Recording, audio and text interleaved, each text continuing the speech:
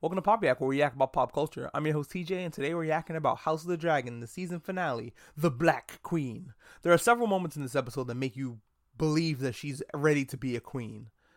And I think one of the big things that tell you she's ready to be a queen is that she's not batshit insane, like some of her relatives. Because let's remember, the Targaryens are so inbred that they have a tendency to go fucking nuts, especially if their name rhymes with Aemon.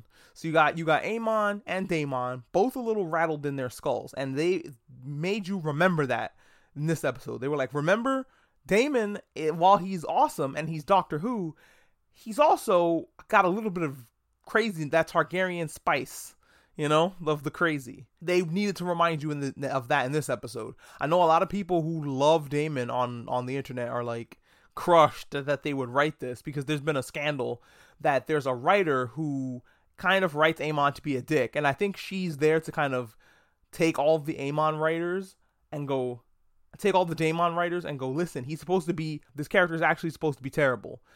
We can't forget that, to make him a loving husband and father. So they were like, oh yeah, have him choke Rhaenyra. Fuck it. She's the most loved character in the show. She's the hottest face.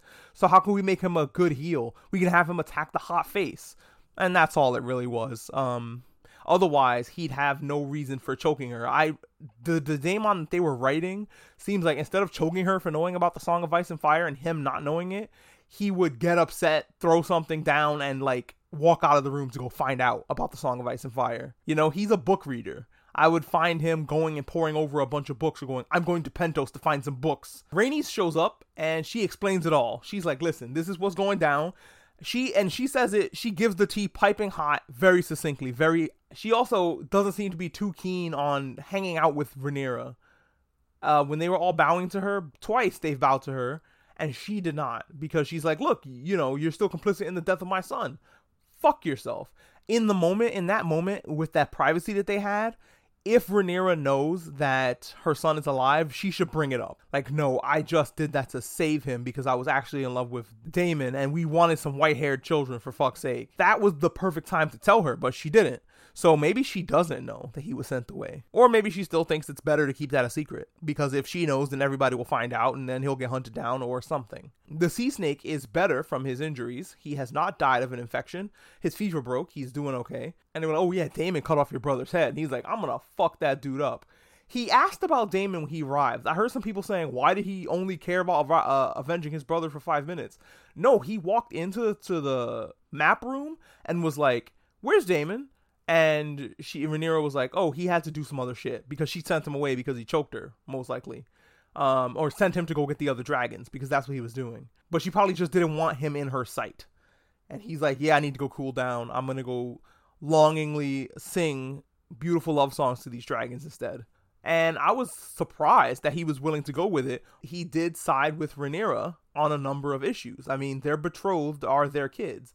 Well, not Jace, not anymore. His wife needs to find a new betrothed, and that honestly is probably a good thing, because not only does it get rid of one of the heirs that's a strong and not totally Valyrian, it opens up a marriage. I'm not saying his death was awesome.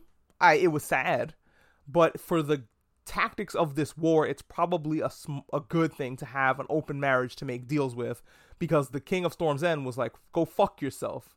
And also, I thought when she was like, oh, go to the Stormlands, you have blood with them because your grandmother has blood with them. Yo, he's not actually one of Laenor's kids. So the people at Storm's End are going to be like, you're not even my actual relative. Get the fuck out of my throne room. Get the fuck out of my throne room, but he didn't mention you're not even my relative. The one that brought that up was Aemon, who was like, oh, Lord Strong. And it kind of pissed him off. But then Jace was like, Mom told me not to fight. This lord is literally yelling at me not to fight in his throne room. And he is an amazing fighter. He's like Babe Ruth of sword fighting. I'm going to let that sit. I'm going to leave that alone. I almost forgot to mention that Rhaenyra gave birth in this episode. And it seems like almost everybody who's talking about it online is also saying, like, Rhaenyra gave birth? She gave birth. And she had a stillbirth, unfortunately. And was it just me, or did the baby look like it had scales? That it was one of the deformed dragon babies, because this is an uncle and a niece creating children. So I thought that was interesting, that it looked kind of deformed. It didn't have a little bat wing and a little tail. I thought I saw a tail, but it's probably just the umbilical cord, and I was just wishful. That was just wishful thinking. Like, yeah, I can't wait for this baby to be deformed. What the fuck? This show brings out the worst in people. And because of this baby dying, Damon went out and actually did the beach meme that we all wanted of him being sad on the beach. Eric walks up to Rhaenyra and pledges his loyalty to her. He's like, look, what they were doing was fucked up. I'm not about that shit. You are the rightful queen. I swore to you, and I'm joining your shit. Right then and there, I think the small folk on the island start to learn, oh shit, she's the queen, especially when she gets the crown put on her head. Like, oh shit, this is happening now? Did, Viserys die? I think they're starting to understand what's going on, and they're like, oh shit, obviously Rhaenyra's the queen. They made a big spectacle of Aegon being crowned to make it feel undisputed. Nobody came out and said anything about it. But no, it is not. It's a big fucking deal, and people are very upset, and they're getting their bannermen together. That's immediately, as soon as he found out what was happening, Daemon is like, all right, fucking fire up the fucking table. Which, oh my god, you can light the table? I remember hearing that the table was, that you could, like, light up the table, and it was a shame that they didn't do it in Game of Thrones. But they said that it used to light up. Like, it doesn't light up anymore because of some reason. So I'm glad to see it all lit up. It looks cool as fuck. And it reminds me a lot of the opening to the Rings of Power. Also, we got to figure out how to light a bunch of candles. This is something I was thinking about looking at the sept. I'm like, yo, do they go with one little candle lighter and light each individual candle? No, you take a torch and light them all, stupid. I'm so stupid. That makes so much fucking sense. Anyway, moving on from lighting candles, the dragon accounting that all the fans were doing, Daemon is like, yo, we got this dragon's over here. He knows the position of these dragons. He knows if they're scratching their ass. Daemon is very up on the dragons. And he's like, look, we got more dragons than they do. I don't think that matters when one is so big.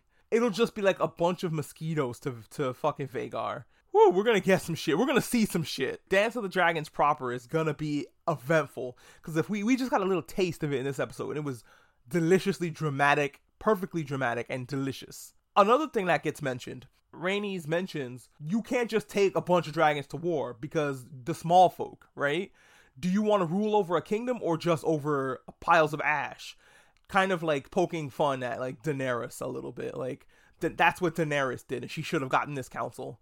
But she didn't, and she got up her own ass about being a Targaryen. She's just got promoted as a manager at McDonald's, and now she overlords the rest of the small folk that work there with white shirts.